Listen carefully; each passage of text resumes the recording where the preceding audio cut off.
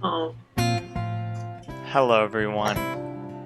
Welcome to the second edition ever of the Human Connection profession. We're starting this one with a sing along with my dear friend, Nicole Gibson, tech entrepreneur, previous mental health commissioner in Australia. oh that's my a God. that's a really good track. Oh, I like it. I like it. Where did you learn that track, Nicole? Where did that track become your favorite? I feel like most of your listeners will know this song. It's like an extremely famous song. But I just love John Mayer's Yeah. soul. Mm, mm. Yeah, so everyone listening, um, Nicole talks about the soul, talks about love, talks about really a master plan for elevating consciousness on planet Earth. Yet she has this very grounded, systematic approach to doing that. She used to run a giant events company called LoveOutLoud, lots of retreats, lots of meaningful, transformational human connection experiences.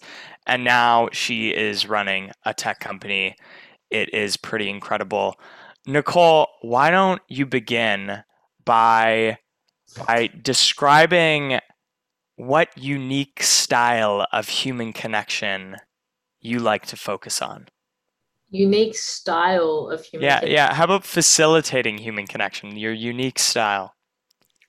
I mean, there's so many ways I could look at that question.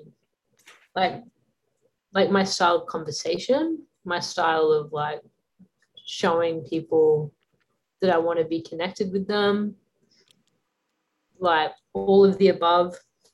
As a facilitator of human connection in group environments. Okay.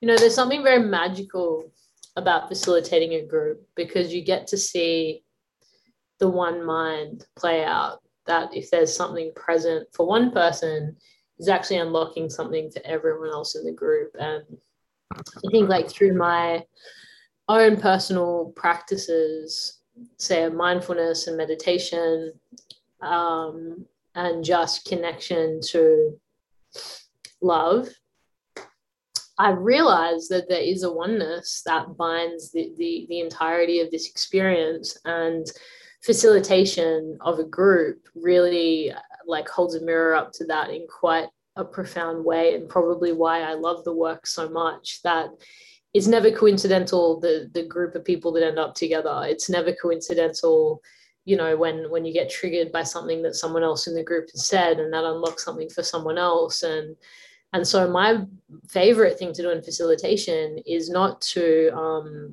violate the space with my opinion, but rather actually step back and allow the space to facilitate itself. And I think that's been the nuance in facilitation that I've sought to master over the past decade, is really understanding that the true master facilitator is probably A, saying the least in the space, and B, Yeah. probably the most unassuming character in the room.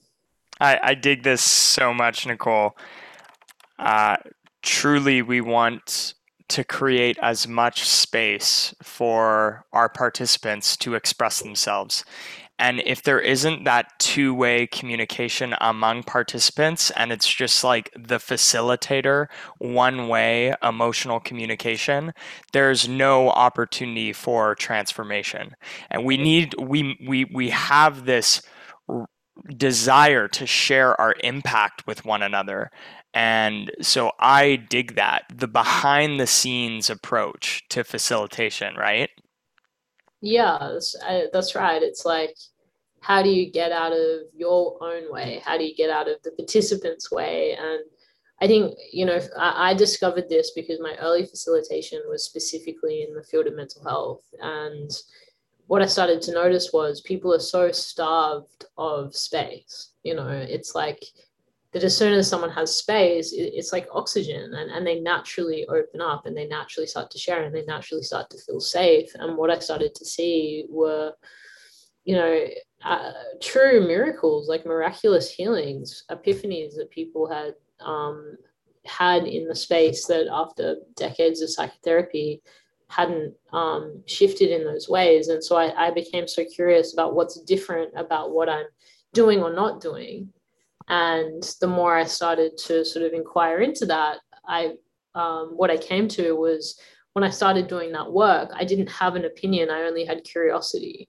I didn't have like the 7 steps to become the perfect facilitator or create transformation. It was literally just listening and listening and listening and listening.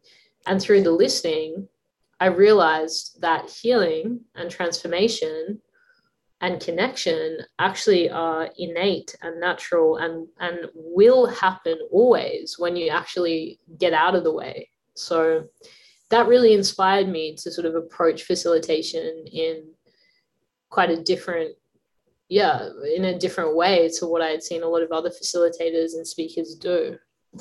Can you share with us? I'd love to hear your journey into this role as a human connection professional and a love, a social norms of love professional as well. But on this note, what can you do? What advice would you give to people to create that fertile soil for these human connections and for this witnessing to really happen? Like, how do you create that container, Nicole? Mm. What I've learned is that the main thing that separates people from experiencing connection is their own incapacity to listen.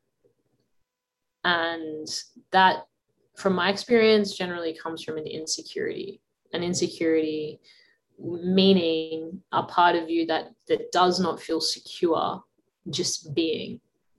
So it's driving you to need something from the space. And if you need something from the space, if you need something from your connections, then you're not actually being present with what is. You're seeking to fulfill an agenda, and that's probably unconscious. But Transactionality comes up in my mind. transactionality, exactly. Like, so that's actually one thing I speak about a lot is how do we shift from a transactional way of being to a transformational way of being. And a transformational way of being is spontaneous, it's true, it's genuine, it's, authentic, it's present to what is in the moment. And this is where love can really breathe, because love has no needs. Like I love the Rumi quote, love is only ever seeking more of itself. So it's a very different way of showing up in the world. And when you start to learn that, which I think takes an understanding of your own ego, the parts of your identity that you're attached to that are preventing you from really being present. And this can show up in so many ways, like disassociation. For me, like one thing that I had to work through in my journey was this constant sense when I was in conversation, especially with people that I was closer to or had an intimate relationship with, which was like, I know what you're going to say, just cut to the chase. And it was actually like, that was me not feeling comfortable with what I was feeling, but I would project that onto the other person of like, all right, can this be over now? And so that these little like, ways that we are, probably we don't spend enough time really questioning why that is the way that it is. And we think that it's because of something external to us, and we're not actually going within. This is beautiful, and there's a few things I want to build off of. The first part is just the importance of doing work as facilitators, Oh my God. and how that spreads through the room. If we can be Shouldn't comfortable show at, up here. right? That It's you haven't done. this aura, this vibe that people detect. Our bodies are these incredibly intelligent, um, antennas for nervous systems. And, you know, speaking of nervous systems, right, this is so related to your next project. But can you tell us, what's coming to mind is when we as facilitators can induce a state of being of love into our participants, that's when we don't have to do anything. And Yeah. organically, the human connections form, the transformation happens, and we access flow, So tell us a little bit about how you do that. How might you induce Mm, that state of being or remind people that it exists? And maybe you can refer to the tech that you're building, but mm. first perhaps you can speak to how you would facilitate that and maybe define it. Let's just define it first. Yeah, we can break it down. I think this is a really potent question and an important question in this conversation. And I think that the short answer, which we can then elaborate on, is safety and it's comfortability, and that has to begin with you. Because if there's something that you're not comfortable with in yourself, inevitably at some point someone in your group is going to talk about something that fringes on that thing that you're not comfortable with. So what a lot of people aren't really conscious of until they start to do the work is what we are yet to feel comfortable within ourselves, what we're yet to be within ourselves, what we're currently rejecting in ourselves. We will inevitably cut off that space when it's showing up for another person. And it doesn't matter if you're saying the right things. It doesn't matter if you're, pretending like you're okay and you're holding your breath and you're being strong and you're being composed and whatever it is, it's felt. We're an animal, we have an instinct. So it's immediate, it's a component of our system that's so intelligent because our survival depended on it. We needed to know whether or not someone was being truthful and transparent or they weren't, because once upon a time as a human being, if we didn't have that intelligence to discern that, then we would have put our trust in the wrong places. And this is something that I wish every human knew, and is a huge motivation for me wanting to develop the tech product. Is the human system is an instrument that reads truth like that. Your body responds to truth, period. So you can't fake this, like it's, you cannot create transformation by following the perfect sequence of system and words if it's not truly embodied. And facilitation becomes very natural when you do the inner work. As you do the inner work, people will just start to transform in your space. And maybe, if you follow Vive, you're probably already this sort of person where people just come up to you and they just start telling you their whole life story. And you probably ask questions like, why am I the person that people just start telling me everything? Because you've gotten to a place in yourself where that stranger or that friend or that family member probably doesn't even know why they feel comfortable, but you're comfortable. You're not reactive. You're not judging them in that. So there's an innate safety there that they feel. And because we have a world that doesn't really have much space, we naturally gravitate towards it and we want more of it. Yeah, that's so beautiful. And what you're saying is when we do work on ourselves and we neutralize our triggers and we become less reactive and more proactive, people will feel safe around us just by our mere presence, right? Yep. Um, and I love this, Nicole, because I define psychological safety in two ways, right? There's internal psychological safety or intrapersonal psychological safety, where we feel safe to take social risks. We feel the safety even when we get rejected, even when we experience fear and discomfort, we're still safe and grounded in that discomfort. And we move through it and we celebrate ourselves when we do embrace discomfort. And it may result in a mistake, but we see that that's okay. That's a part of growth. Now, what we're talking about is also interpersonal psychological safety and the impact, the relationship between these two, right? Intrapersonal safety leads to this natural emergence of interpersonal psychological safety, right? Yes. And that's the gift, by the way, that you can give other people when you start holding that space for them. Yes, yes. So briefly, tell us how you're spreading human connection and addressing the mental health crisis right now in your work, and what are you excited about in terms of that? Yeah. I'm excited for people to realize that it really is about the conversation you're having with yourself that will define everything. And, 99% of the time, I would say it's not that people don't know how to have a different conversation with themselves. They just don't realize it's possible to have a different conversation with yourself. And as that starts to illuminate for people, which is just, my whole work, whether that's been in mental health or in events through Love Out Loud, we're now building this technology which will give you real-time feedback around when you're going into states of stress.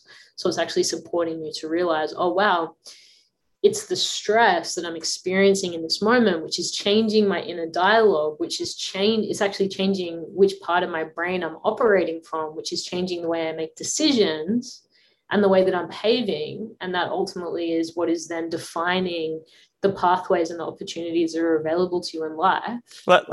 Let's just realize what Nicole is saying right now. Imagine that an alarm goes off, it's connected to your phone, and you an alarm goes off and tells you, by the way, you're getting worked up, and then you have the opportunity to take a step back and actually remove yourself from the situation a little so that you can regain that parasympathetic state, that state of love, so that you can make better decisions, so that you can not destroy a relationship, so that you can drive more safely. Like this, the applicability of just that is incredible. So Yeah, thank you.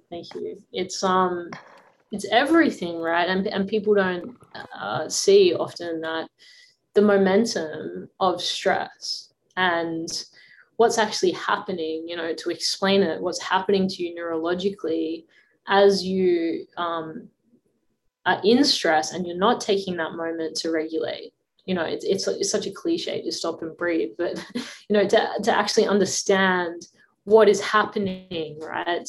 So the longer you don't regulate your prefrontal cortex, the middle part of your brain, so the part of your brain, the front part of your brain, which is where you can think creatively and altruistically and experience compassion and expansive thinking, will shut down.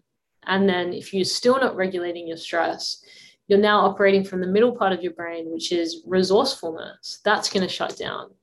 And you're basically suffocating your capacity to the point under stress and pressure that you can only think reactively. So you can make very reactive, quick, judgmental decisions. Now that sounds terrible, but the reason we're wired like this is because if we were under that much stress back in tribal times, that was usually because a lion was running after us and we had to make very judgmental decisions. We weren't going to stand in front of that lion and think, maybe the lion wants to be friends with me. No, you needed to run the fuck away from the lion as fast as you could, or try and kill the lion or whatever to save your own life and to save the life of your tribe. What we don't see is the modern day application of this is the overstimulation and the constant pressure of society and the rat race of being in a system which is constantly pushing on you. You need to do more, be more, just to fucking exist. And the impact of that narrative on a human is very unnatural, and completely unsustainable. And it's impairing significantly your ability to make conscious decisions. And so my theory is if you start to become aware, because awareness is everything, of when this is truly happening, what will start to become available to you is a different set of choices. And with a different set of choices, you can and will fundamentally change the whole of your reality. And I don't necessarily think we need, to take pharmaceuticals and to spend decades in psychotherapy sessions. I think we need to learn to regulate and see pathways where different opportunities and realities become available to us. Ah, Nicole, I love it. I love it. This is all in your book, right? Yeah, the book speaks about many of these concepts. Yeah. Those were the days before I was working in tech. Yeah. If you had told me back then that I'd be working in tech, I would have been like, get out of your mind. So I really love the theory of this company, because every time that we disrupt a pattern and yeah, choose, exactly. we disrupt the pattern and we choose a different path and we respond. That is the activation of a new neural pathway. We are Yes. developing a new program. And so this is why it all begins with presence. It all begins with awareness, because the awareness provides the opportunity for you to respond.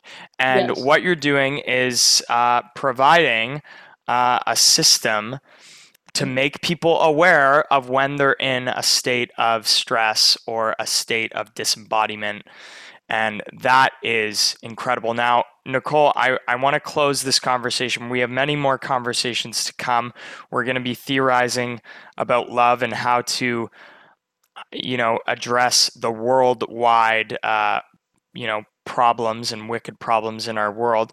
But what I'd love for you to leave us with is, first, how do you help others so that people can refer people to you or people can reach out to you? Uh, is your question how can people learn more about what I'm doing? Who should reach out to you in Love Out Loud? I guess that's Uh, kind of my question. Or how, anyone yeah.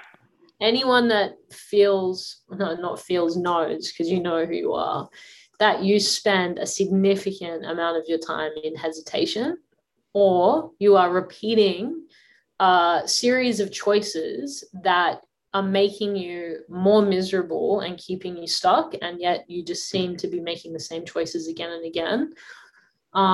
Definitely hit us up. There's a lot of work that we have to do together to improve the quality of your life and help you become the person that you were meant to be, which is the person that is beyond that pattern of hesitation. That is all of us. Our potential is beyond that pattern of hesitation, which we're in because of cult programming. That's a whole nother conversation.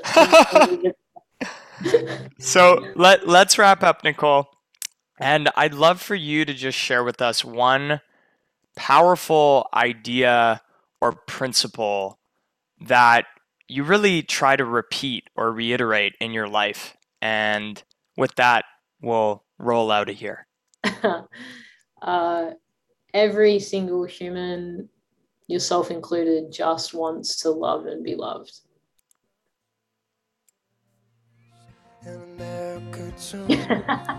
Awesome, Nicole. Well, thank you for joining me. And everyone, please go out and spread love and love loud and be the first one to love.